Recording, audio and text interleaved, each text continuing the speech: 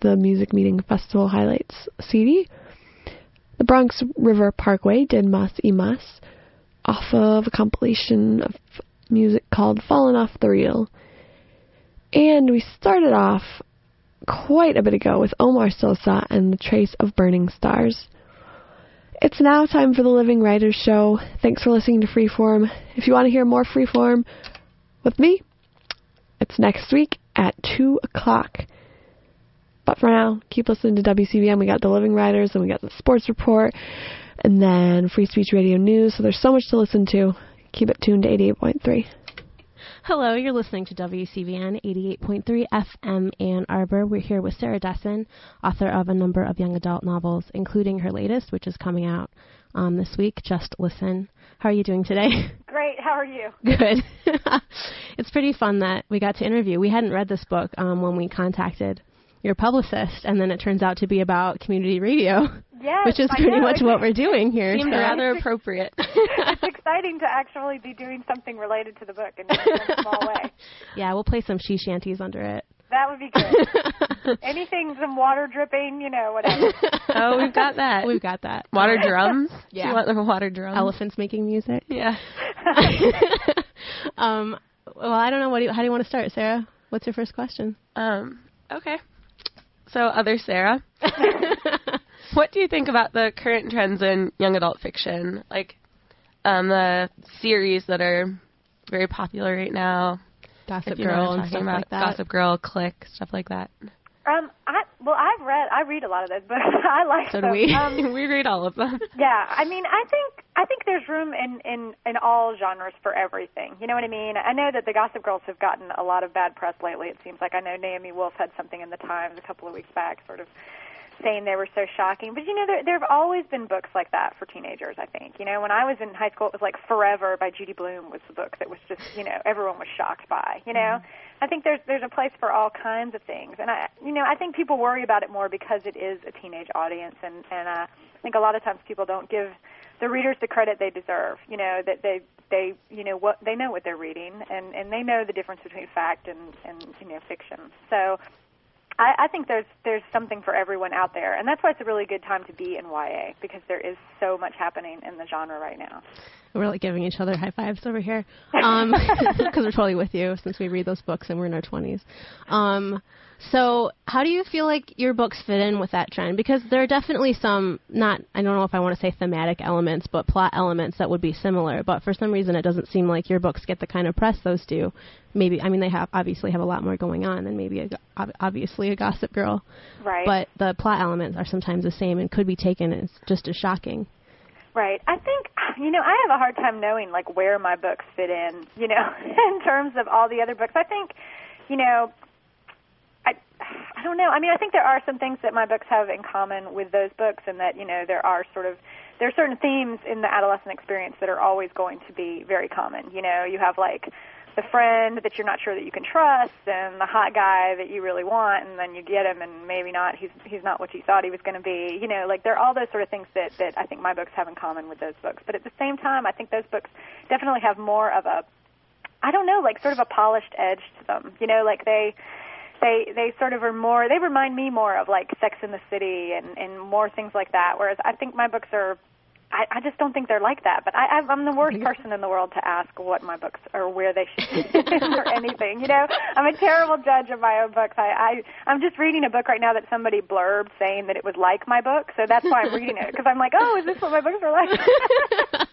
Which is so stupid. But, it's like it's hard for you to quantify your own work, I think. I don't know if I would describe those books as more polished than yours, if only I'm thinking of prose, perhaps, but like polished, does she use the word polished? I know. Yeah, well, polished meaning like, I don't know. I think because it's a series, too, it's a whole different thing, because with my books, I have to really tie everything up at the end, and I think when you're writing a series, you have sort of that freedom to leave certain things going, and you can revisit the characters, again and again, and that's what makes, there's a real hunger for series from teenagers. They want You know, I'm always getting asked about sequels. Everybody wants a sequel, you know? So do we. I mean, we definitely appreciated the reappearance of Remy Truth and Squad and Well, that was Dexter. so much fun, too. And I'm telling you, Just Listen was kind of a hard book to write. All my books are hard, but this one was particularly hard. So when Dexter and Remy showed back up, I could have just left with them. You know, when they were, I could have just followed them out the door and been happy and left everybody else where they were for a while. But that's the nice thing is, you know, that's sort of the middle ground for me, that there are so many, you know, I hear from a lot of girls that really want sequels, and so rather than doing a sequel, you know, it's a fun way to bring some people back, just to let people know that everything's okay, and, you know, Dexter and Remy are still together, and, you know, it makes people happy. So. Yeah. And I know wanting sequels is one thing, but your books are pretty much standalone as they are. There's no need for a sequel. Sometimes I think that, I mean, it's nice to know that Dexter and Remy are still together, but you don't really need to know that to really love this lullaby and want to read it again and again. And you hope that, as a writer, you hope that you've done well enough by your characters that you can leave them, you know, at the end of the book and feel like they're all right and you left them in a good place. And I haven't read a whole lot of sequels that I've really, really liked as much as the original, so I think that scares me a little bit, too. So. Although there's some out there. Like, I love the Megan McCafferty. I was just thinking of those, actually. She has a new one coming out really soon as well. April 11th. I'm so excited. I'm a huge Megan McCafferty fan. I'm hoping I might get to meet her at some point. I just die. But maybe we should arrange something here. I mean, that's we definitely also next on my list. Publicists to track down. But we may actually get to meet in person at some point, which would be great. But I think she's done so well with those books that, you know, you really are eager to find out what is going to happen to that character next. Definitely have a lot of love for Jessica Darling. Yes. All right. Our listeners might not know about these things. But they should. So, I mean, speaking about girls contacting you and asking for sequels, I mean, do you feel like the audience you imagine as you're writing, or do you even imagine an audience as you're writing? Do you feel like they're similar to the audience that you actually have, and has your idea of your audience changed over the course of however many, seven books that you've written? Yes. I don't know if my idea of them has changed, but I think I'm more aware of them, you know, and part of that is just over time, you know, you do hear from more people. Part of it is my website and my online journal and everything, so I hear from a lot of people, you know, like, they're not hesitant to let me know what they think. Like, even right now, like, Just Listen isn't supposed to come out until Thursday, but it's been showing up in some bookstores early. And I'm already getting people weighing in and telling me, you know, oh, I love the book, and somebody else wrote in and was like, I was disappointed. It's like, oh, my God. Well, they obviously you know, like, need to be indoctrinated with freeform radio. Yeah. So, you know, it's like, it's kind of hard, you know, but I definitely am aware of them, and more not wanting to let them down. I think when you're lucky enough to have a really enthusiastic reading base, you want to, you know, you want to make sure that you just don't disappoint them. So I'm aware of that when I'm writing now, definitely, that each time I'm hoping to do better than the last one. I don't think you have to worry about disappointing anyone. I hope not. You know, this is the worst time as a writer when you're waiting for your book to come out. It's just excruciating. You know, there's just not a lot you can do other than sit around the house and, you know, twiddle your thumbs. We've got your back, so don't worry. Yeah, thank you very much. So what do you think are the most pressing issues young women face, and do you consciously try to address these issues when you're writing a book? Well, I mean, I think that there are a lot. Obviously, there are lots of issues, and I feel like I've covered some of them over time. You know, I covered, you know, the domestic violence thing with my book Dreamland, and I've done sort of more what they call issue books. You know, like everyone has said that Dreamland's an issue book, but I think that the themes that I'm more interested in are sort of wider reaching. I've been really into this perfectionism theme for the last two books, actually. Both The Truth About Forever and Just Listen. And I got a lot of that from teaching at I taught at UNC, you can tell I've been away, taught at UNC Chapel Hill up until this year, undergraduates. And I saw so many students, girls in particular, that were so driven and pushing themselves so hard to make, like, perfect grades and have, like, you know, the perfect GPA and the perfect extracurriculars, I can't talk, and all these things. And I really sort of wanted to do something with that because I have a little bit of that perfectionist gene in me as well. And I think a lot of girls get this message from the media and, you know, from a lot of places of this sort of effortless perfection. You're supposed to be able to do everything and make it look so easy and just, you know, be gorgeous and be incredibly smart and be the perfect daughter and all these things. And I feel like it's really prevalent. I saw a lot of it in my students, and I really wanted to address that. So that's something that I've covered, you know, the last couple of books. Yes, a couple questions related to that would be, what it's like teaching, because you teach, I take it, undergraduates, correct? Yeah. And then writing for people that are not that much younger, or as it turns out, exactly the same age or older. If you're thinking about Sarah and I, my name's Molly, by the way, if anyone's listening. I haven't said that yet, have I? and her secret friend, who shall go nameless. And what was the other thing I was thinking about? Do you think of your books as more descriptive of a situation that girls are in, or as an educational sort of exploration for them about how they maybe looking at the way they think about themselves in a different way? Right. Well, I think as far as the first part of your question about teaching, it definitely was helpful. Although a lot of my students I found weren't reading my books because they didn't. I think a lot of times the people in college, they're not interested in reading books that they think are being marketed towards teens or whatever. But as the years went on, I had more and more people that had read my books when they were in high school, coming into my class and knowing who I was and everything. So that was kind of.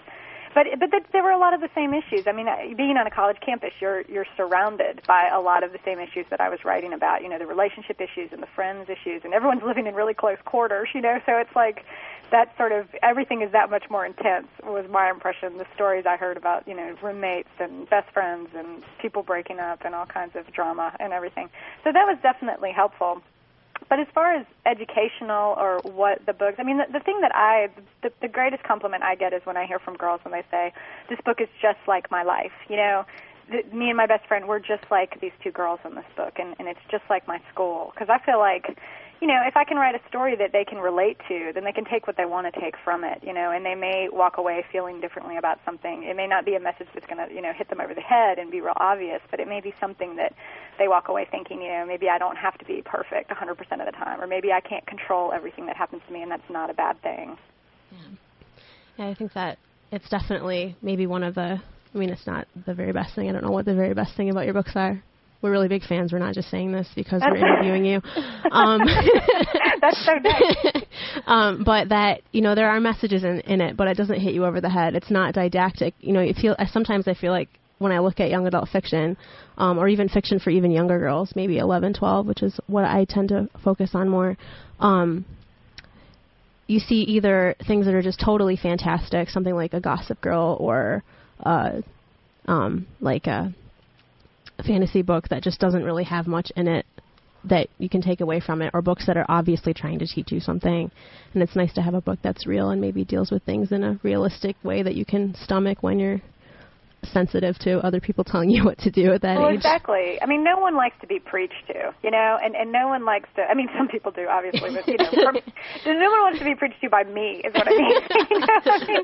And I don't feel like I'm in a position to do that anyway. I don't know. I'm still figuring things out myself. So, but I think, that's what I like about a good book, or a book that I really get into, is that I leave the book feeling like maybe I'm looking at something in my own life a little bit differently, and that's a good thing. Do you have anything you want to do? I'm dominating the conversation. I know. I'm failing because of my cold.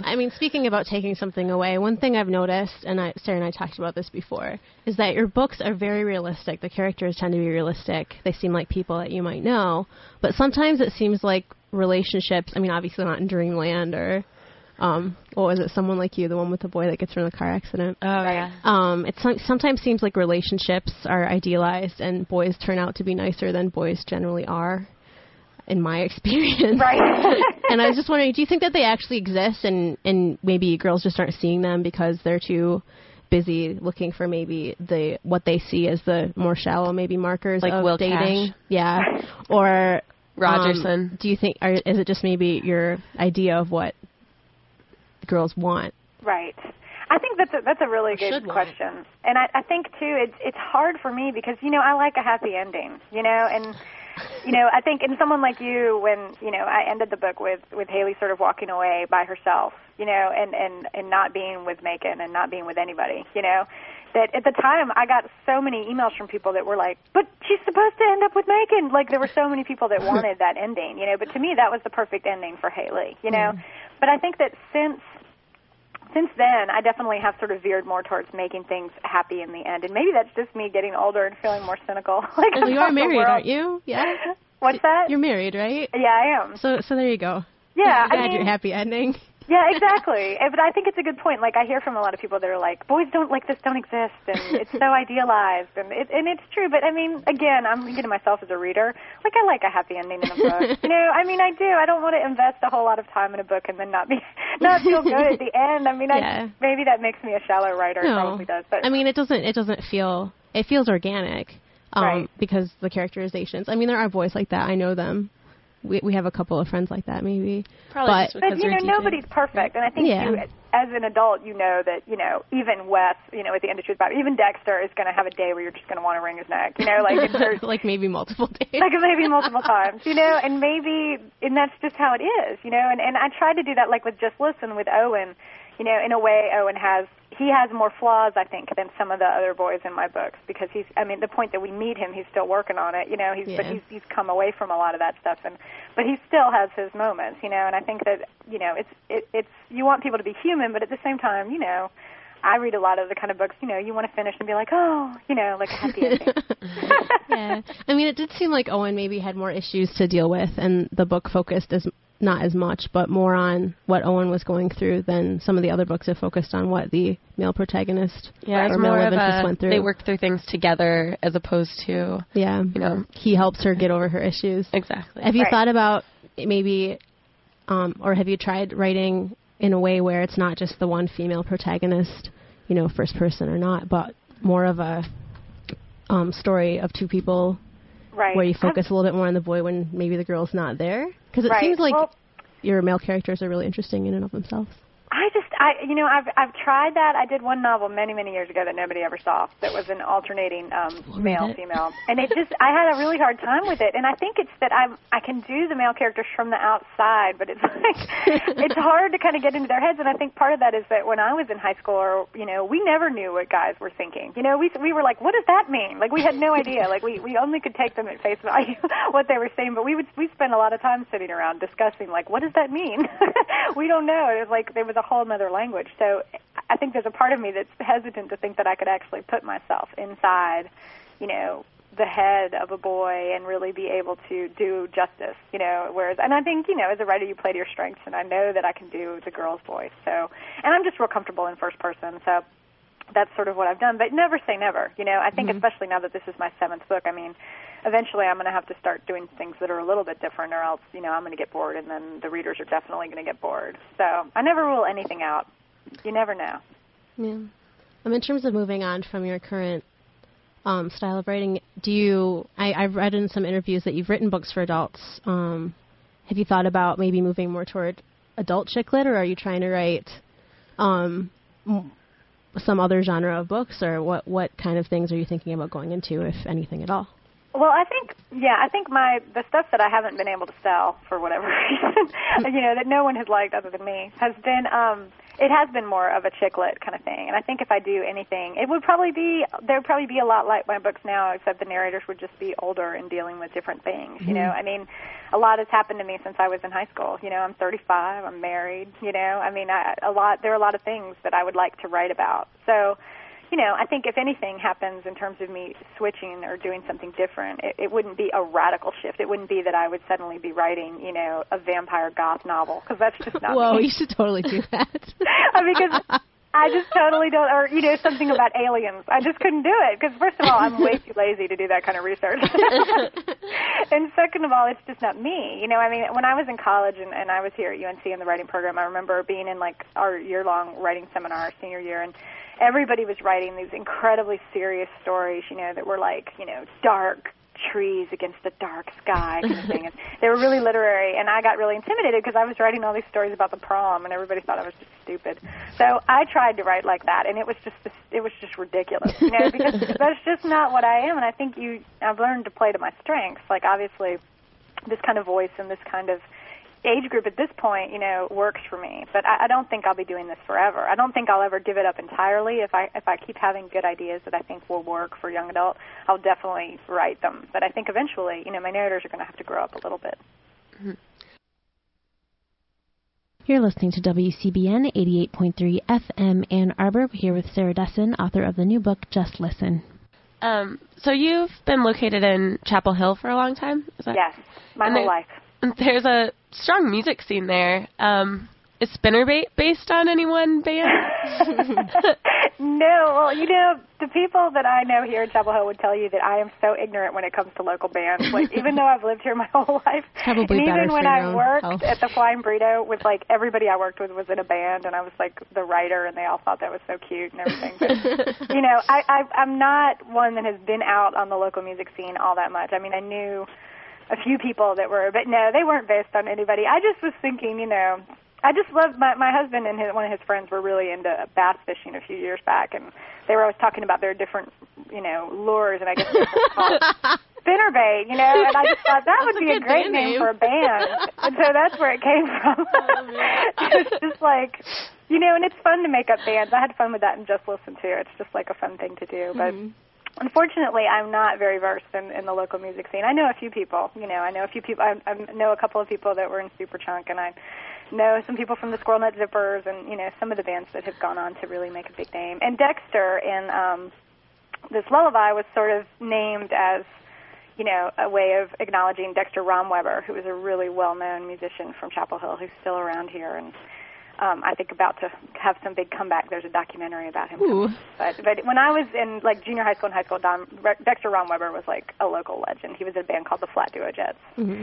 So that's where Dexter got his name anyway. So we've noticed that throughout your book, our theory about there's one band that is shows up. Always there that is not fictitious, that is Pink Floyd. And the nice guys listen to them, and the mean guys listen to them. Is Pink... Does some member of Pink Floyd, is you represent the alpha male or something? I just listened to a lot of Pink Floyd when I was in high school. Draw the conclusions that you will. But, to be in total honesty, my senior quote was from a Pink Floyd song. Just to give you an idea of the kind of person that I am. Yeah. So that's why, and I think it's just that we listened to a lot of classic rock in high school. I mean, this was like the late 80s, so it wasn't like a lot of the newer music coming out was that, I don't know. I mean, I don't even remember like what was all that current, because we listened to a lot of Led Zeppelin and a lot of Pink Floyd, and yeah, I mean, I really can't listen to Pink Floyd now, though. Like when I hear it, I'm like, I've done it, and I just don't want to. I don't want to hear it now. Yes, you acknowledge your love through your literature. I know, exactly. But I hear from people that are like, yeah, Pink Floyd, so they're definitely, Pink Floyd people are out there. You realize that you're influencing a generation of Pink Floyd fans now. That's right. Well, there's worse music you could be listening to. Oh, for sure. Than Pink Floyd. For sure. Yeah, Spinnerbait. Spinnerbait, exactly. I hate Spinnerbait. I hear from people who think that Spinnerbait and True Squad are real bands. Oh, man. And want to know, like, where they can find True Squad. Maybe we should do something, you should put together something like a Monkees tour type thing, where you put together a Truth Squad and a Spinnerbait, and they go on tour. They open up for your reading. I know. Well, I thought about doing, like, a website for True Squad that would just lead to my website. We'll do it for you. If anybody went we'll looking for them, there'd be, like, a front page, and if you clicked on, tour dates, there would be my book tour dates.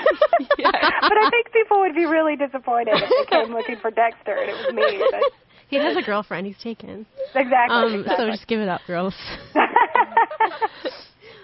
Well, yes. Are you active at all in academic research, getting back to serious questions? Oh, no. Okay. I taught in the creative writing program at UNC, and I loved it. I was there for 8 years, but I took this past year off, and I'm taking next year off, too. So I'm just focusing on writing now. I love teaching, and I love UNC. I'm a total, I've totally, love everything about Carolina. But it was just time to focus on. I'd never just been a writer. I went from waiting tables and writing to teaching and writing. So this is like the only time in my life I've ever been just a writer. So it's real nice. When you were teaching, what kind of crucial ideas about writing did you emphasize to your students?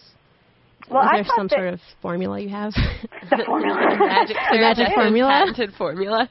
Is there a formula? I wish there was a formula. I taught intro more than anything, which was a really fun thing to teach because you get it feels a requirement, but it's also the beginning of the creative writing program. So you got a whole mix of people. You got people that wanted to be writers and were incredible, and you got people that didn't want to write at all but just wanted to take the class for fun. So it was a great mix for me. And the best advice I gave my students is just to read, for starters. You'd be surprised how many people want to be writers that don't read. to read as much as you can get your hands on, because that's really the only way that you learn, but also just to write as much as they could, and to really just keep pushing. I think for a lot of my students, they had come from high schools where there was so much emphasis on the writing test and on writing essays for the test and for the SAT and all that stuff. They had a really hard time making the transition to writing fiction because they had to sort of break all their own rules. They wouldn't use any contractions, for starters. And I would say, this is dialogue. Nobody talks like this. You're allowed to use contractions. So you kind of have to break a lot of the habits that have been sort of ingrained in you by all of these very well-meaning teachers, who are trying to prepare you for what's coming up. But as far as the formula, I found that a lot of students had a hard time with that. One of the main thing you did in my class was write one short story. Finally, that was like the big thing, and then we workshopped them. And people would come into my office and say, I don't know how to do this, and I'd say, well, just sit down and write, and they'd be like, but then what? Is there a formula, is there an outline? Can you help me, And I'd be like, no, you have to just I'd help them as much as I could, and I'd sort of throw ideas out at them and everything, but then you're kind of on your own. I think that's the scariest thing about writing, is that there is no right or wrong way to do it. You just have to kind of figure it out for yourself, and that can be very intimidating, even if you're beginning, or if you're me and you have 7 books published. When I sit down to start a new book, I'm scared to death. That's just how it is. But it's also sort of thrilling at the same time. Mm. You're listening to WCBN 88.3 FM Ann Arbor. We're here with Sarah Dessen, author of the new book, Just Listen. Do you feel like technology brings you closer to fans, or causes, because I guess when you started writing, there probably wasn't as much of a link between you and fans through, LiveJournal and things like that. Mm-hmm. And now that they can just, go on your LiveJournal and post all these things telling you how they feel about you, like they're your best friend, do you feel like that affects your writing at all? Does it feel different to be a writer now than it did when you started? I think there is more of an immediacy. I mean, when I first started, I was down here in North Carolina, and my book would come out, and I would go do a couple of readings, and a few people would turn up, some teenagers would turn up, but I never had any idea who was reading my books or how many people were reading my books or anything, So it definitely brings your readers closer to you. You get a lot more feedback from readers and from teachers who are signing the books in their classes and from librarians and everything. It opens up, this whole world. And it's really great, but at the same time, it gets to a point, at least with me, where I sometimes have to just turn all that off, and just focus on the writing. Because, when I'm working on a book, I'm very secretive. I never tell anyone what I'm working on until it's totally done. And it's hard to sort of be getting a lot of input, even if people don't know what I'm working on, but just this kind of, well, you should be doing this, or what about this, or, it's like you just have to, just stop. And I'm like addicted to communication. I'm one of these people, like I always am checking my email, it's just awful. So I have to really make myself, walk away from the computer, not just disconnect the wireless connection and just sit there and write and not think as much about, what everybody's expecting or what they would want, or even like I said about the person who wrote in today and said, well, I read your book and it disappointed me, and, I wouldn't have known that without the internet, probably, but yeah, I guess I only do. Your fans would so, show up. Yeah, so, it's like, it's my own fault, so that's the flip side of it. Do you read the live journals of any of your fans? I do. It's funny because I don't know how much you guys know about LiveJournal, but you can befriend it. We know about LiveJournal. Yeah. Well, you know how I've gotten a lot of people say, you have all these people that have friended you, and you only have a few friends. But if I friended everybody that's friended me, I wouldn't do anything but read LiveJournals all day long. Because I really would just, and I know myself, and I would get really caught up in all these people's lives and be unable to extract myself. So really, the only people that are on my friends list are either related to me or people I know well. So, because when I started, all my younger cousins were on LiveJournal, and that's how they sort of got me on there. So, but I read a lot of LiveJournals, just if they're not on my friends list, but I read a lot, actually, and I read a lot of other blogs. I find it fascinating. It's so interesting. I can have the most boring day and just go to the dry cleaner, but I can read about somebody else doing the exact same thing, and I think it's just the coolest. I don't know why that is. Have you thought about pulling a Meg Cabot and writing maybe a blog novel? I don't think so. I think that would, I don't know. I don't know. I think she's really good at that. She's really good at working in the technology. But for me, I think I need a break between all of that and then what I'm actually doing. I think it would be hard for me to be doing it at the same time. This might be a little too much to take. Okay. I guess we should probably talk about the book. Since, we should use this as a way to promote you as opposed to just how you feel about writing, so they can actually Well, find out what you write. True. So Just Listen, just to give a little intro, is a novel about dealing with, I don't know, I can't do the synopsis thing. Try, Sarah, where you don't actually tell people what happens. It's really hard for me. There's this girl and she meets this guy, and it's like really hard. I don't know. I am the worst. Let me tell you the synopsis of this lullaby. There's this girl and she meets this guy. And it's really hard. I always joke that, like, and nobody ever wants to ask me what the books are about because my explanations go on for 20 minutes, and by the time I'm done, nobody cares. But they always start with, so it's about this girl. Like, that's how it starts. And then 20 minutes later, no one cares any longer. You know, my editor writes the synopsis that actually goes out everywhere, and you can tell that I don't write it because it's very concise and, you know, it gets to the point quickly, which is not my strong suit. So maybe the synopsis of Just Listen is that it's about a girl who is feeling isolated from both her friends and family, and over the course of the novel, comes out of her self-constructed shell and opens herself up to, being more honest with herself and others. Right. That's very really good. See? You should totally be a good author. When I was first, trying to explain what the book was about, I just kept saying to people, it's about a girl who's conflict adverse who meets a boy in anger management, because that sort of sums it all up. And everyone was like, oh, that sounds good. Yeah. But that doesn't even begin to scratch the surface of what actually is in the book. But it's just a good pitch. It's like, well, there you have it. But yeah, I think the book is a lot of it is about, being honest and about enduring things, and that if you are always avoiding things that frighten you, you'll never do anything. And so I think a lot of what goes on with Annabelle in the book is that, at the beginning of the book, she's sort of completely walled herself off from everyone to prevent anything from happening that's unexpected. But then she learns that, in order to sort of move past where she is, she has to go through a certain amount of things that she's been keeping at arm's length, and Owen helps her do that. And I like that she's honest with him, but also with herself. It's not just about the love story. It's not just about the boy. It's about herself as well. Do you think that a lot of girls identify with your protagonists or simply recognize them as, friends of theirs or even sisters of theirs?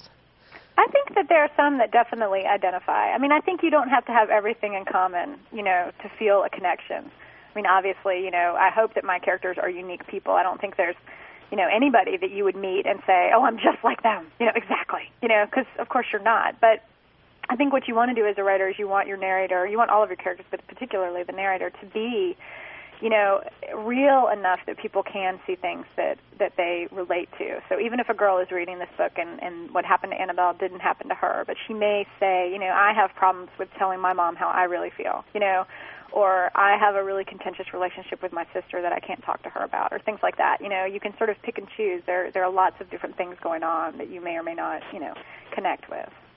Yeah. I definitely feel like there's, parts of all of your characters that I can relate to. But at the same time, they don't come across as, overly problematized, these girls. Right. When you think about it like this, it's like all of these girls have so many different things plaguing them. But when you read the books, it's not like, oh my gosh, look at this girl with all of these issues. Right. It really comes off as natural. Well, I hope so. I mean, I think, like I said, as a reader, you don't want to be depressed, for starters. Like, I hate when I devote a lot of time to reading a book and then it ends on a depressing note, and I'm like, oh, there went 3 days of my life, I'm not getting those back. But, I mean, I think that it's nice if you can, see the character for being like a real person with flaws, but also, that regardless, I think some of these issue books that I read in YA sometimes, they're so focused on the issue, that everything else that is happening just doesn't really get addressed. And I think that, even when I was a teenager, it didn't matter. My mom wasn't like a stock character to me, she was a real person, that I had my own problems with and everything. And I think you can't ignore the fact that everything is unique to each person. So, when I read books and characters are just kind of glossed over, it's not a book about the parents, it's about this. But the parents still have to be real, too, and the friends still have to be real. Everybody has to have their own personality. How do you get ideas for the sort of backstories or backgrounds in your books? Like in this, it's a community radio station somewhat. In Truth About Forever, it's catering business and, statuary. Like, what? Well, I was just joking. Got it. I mean, is this just something that comes to you from the characters, or do you, see or listen to a community radio station and say, wow, that's really interesting, I should work that in somehow? Or Right. Well, it's a little bit of both. I mean, some of it is that when I just find things that are interesting to me that I think would be fun to write about, I can always tell when I think about something, I'm like, oh, that would be cool, to do that. But I definitely draw a lot of inspiration just from around me. The sculptures that Wes makes in The Truth About Forever were sort of inspired. There's a guy locally here in Carrboro who has all these amazing metal sculptures in his front yard.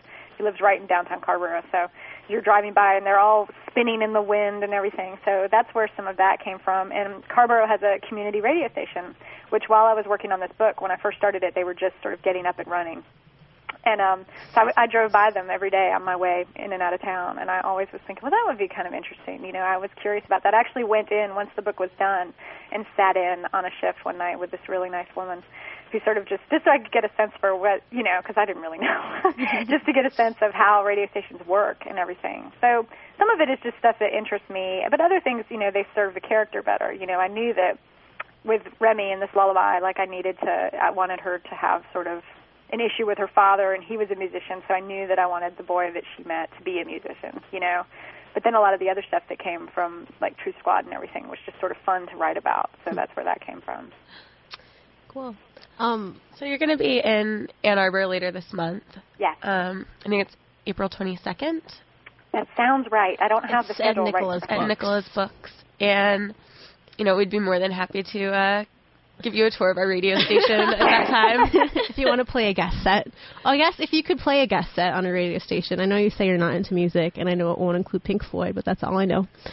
What would it be, if you got a 15-minute, 30-minute set? Oh, goodness. Well, the thing is, I am into music. I'm not very knowledgeable about local music. I mean, and by saying that I am not knowledgeable about local music, I am comparing myself to the majority of people to the members of Superchunk, because then you're probably pretty knowledgeable. Very, very knowledgeable.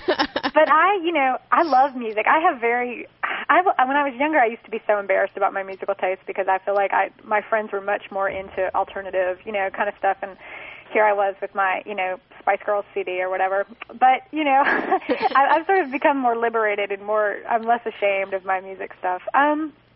Well, let me think. Gosh, I get very high fidelity when people ask me for any kind of list. I'm like, you don't have to list. That's kind of what tying it into. I mean, you wrote about a community radio station. We're here at a student-run radio station that does free-form music. Right. Which, if you're listening and you don't know, because you just love Sarah Dessen and had no idea what WCBN was, is playing lots of different genres of music, however you feel, and trying to put it together in a set that maybe means something to you and hopefully other people. A lot of it is just off the top of my head, I got here, I have 5 minutes, what am I going to pick?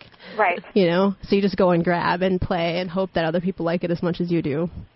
And I think it has a lot to do with the book, too. This idea of that there's no right and wrong. You like what you like. I mean, and I've always had, when I used to make mixtapes and mix CDs, mixtapes, I'm dating myself there, but, for my friends, that they were always like, it's so weird. Like, you go from, I'd have, Tom Waits, because I love Tom Waits. And then I'd have, the Spice Girls. Right. Sounds like Sarah's show. Sarah's show. People would just be like, you need to have more of a transition in between. And you're like, no, the transition is that I like both those songs. That's what they have in common. I mean, I definitely like all kinds of music. I really like top 40 music. Like right now, I'm really into Kelly Clarkson, which is embarrassing in some small way. Since You've Been Gone is the only song I've ever karaoke'd. And I'm probably going to, do that same song again. But like I said, I'm a big Tom Waits fan.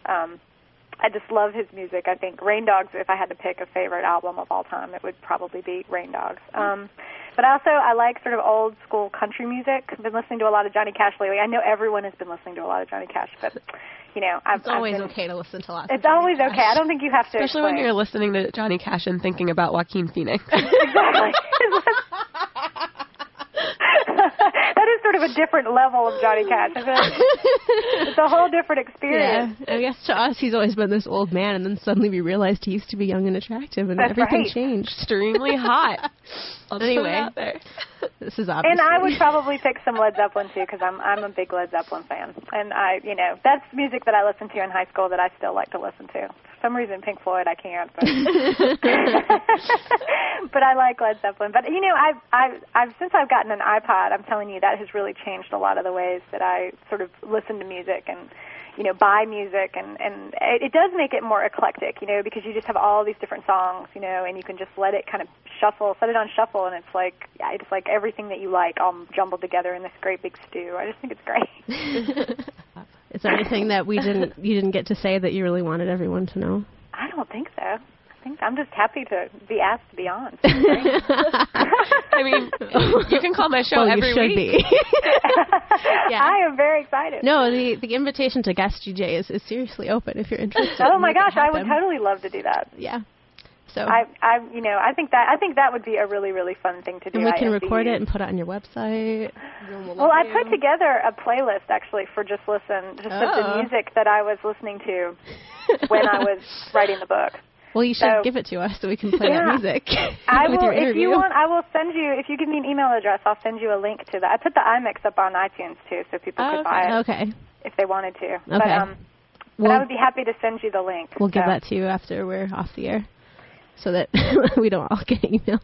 That's right. You probably don't want to give out your email over. But, so that was a fun way to kind of, and I know a lot of writers have been doing that, like these are the songs that inspire the book, or these are the songs that, I was listening to while I was working on it. So It seems especially appropriate for this book, though, exactly, as opposed to some other ones I've seen. Thank you, Sarah Dessen, for letting us interview you here on WCBN 88.3 FM Ann Arbor. It's been great. And the invitation to do a set on the air is open to you at any point in time, whether we're here or not any more years from now. We'll make it happen. I would love that. And we're looking forward to meeting you at the end of the month when you're in town. You'll know us because we'll be the oldest people there without children with us. Maybe we can hire a child for the day. I can bring my cousin. It's perfect. Thank you so much for having me. This was a lot of fun. Thanks. Thank you.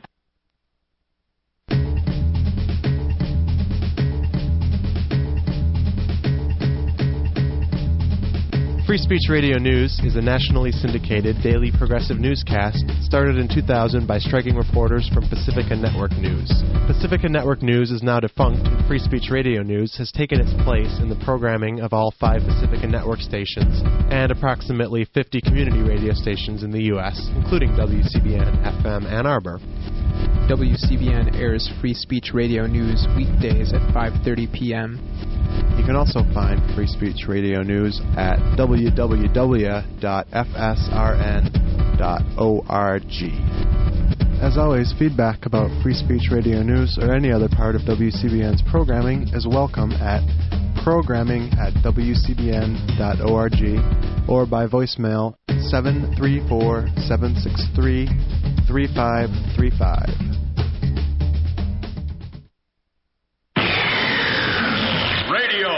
Is king of the media. I suppose our youngsters would say cornball or square.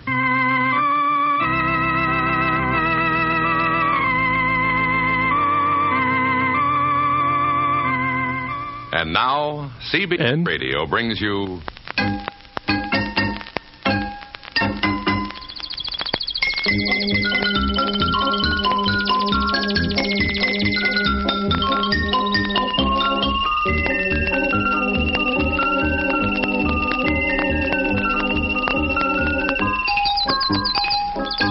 But all the broadcast media can do, you give them a sense of flavor.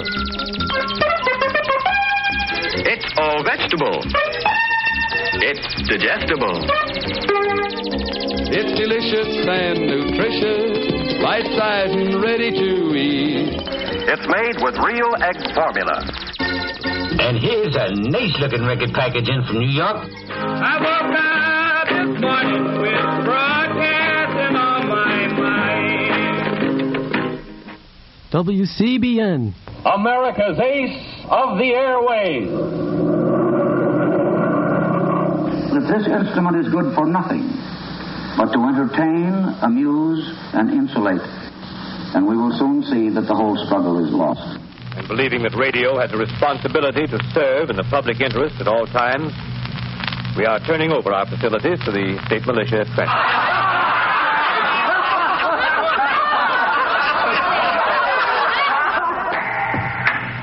So long, sucker. WCBN FM. Ann Arbor. BN FM. WCBN FM. WCBN FM.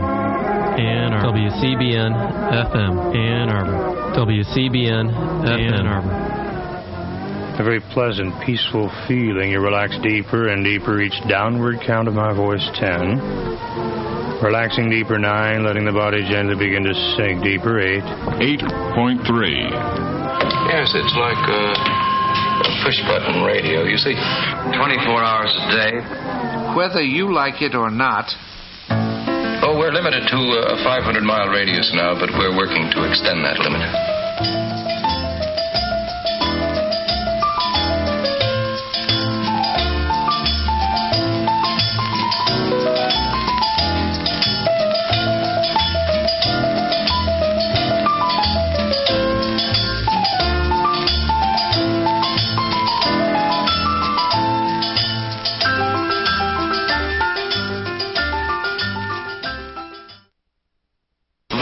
Sports Report.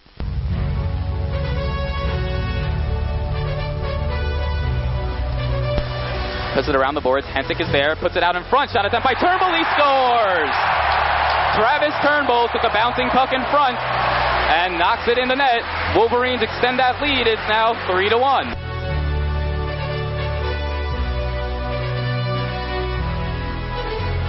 Eight seconds left to go. He will dump it into neutral ice. 5 seconds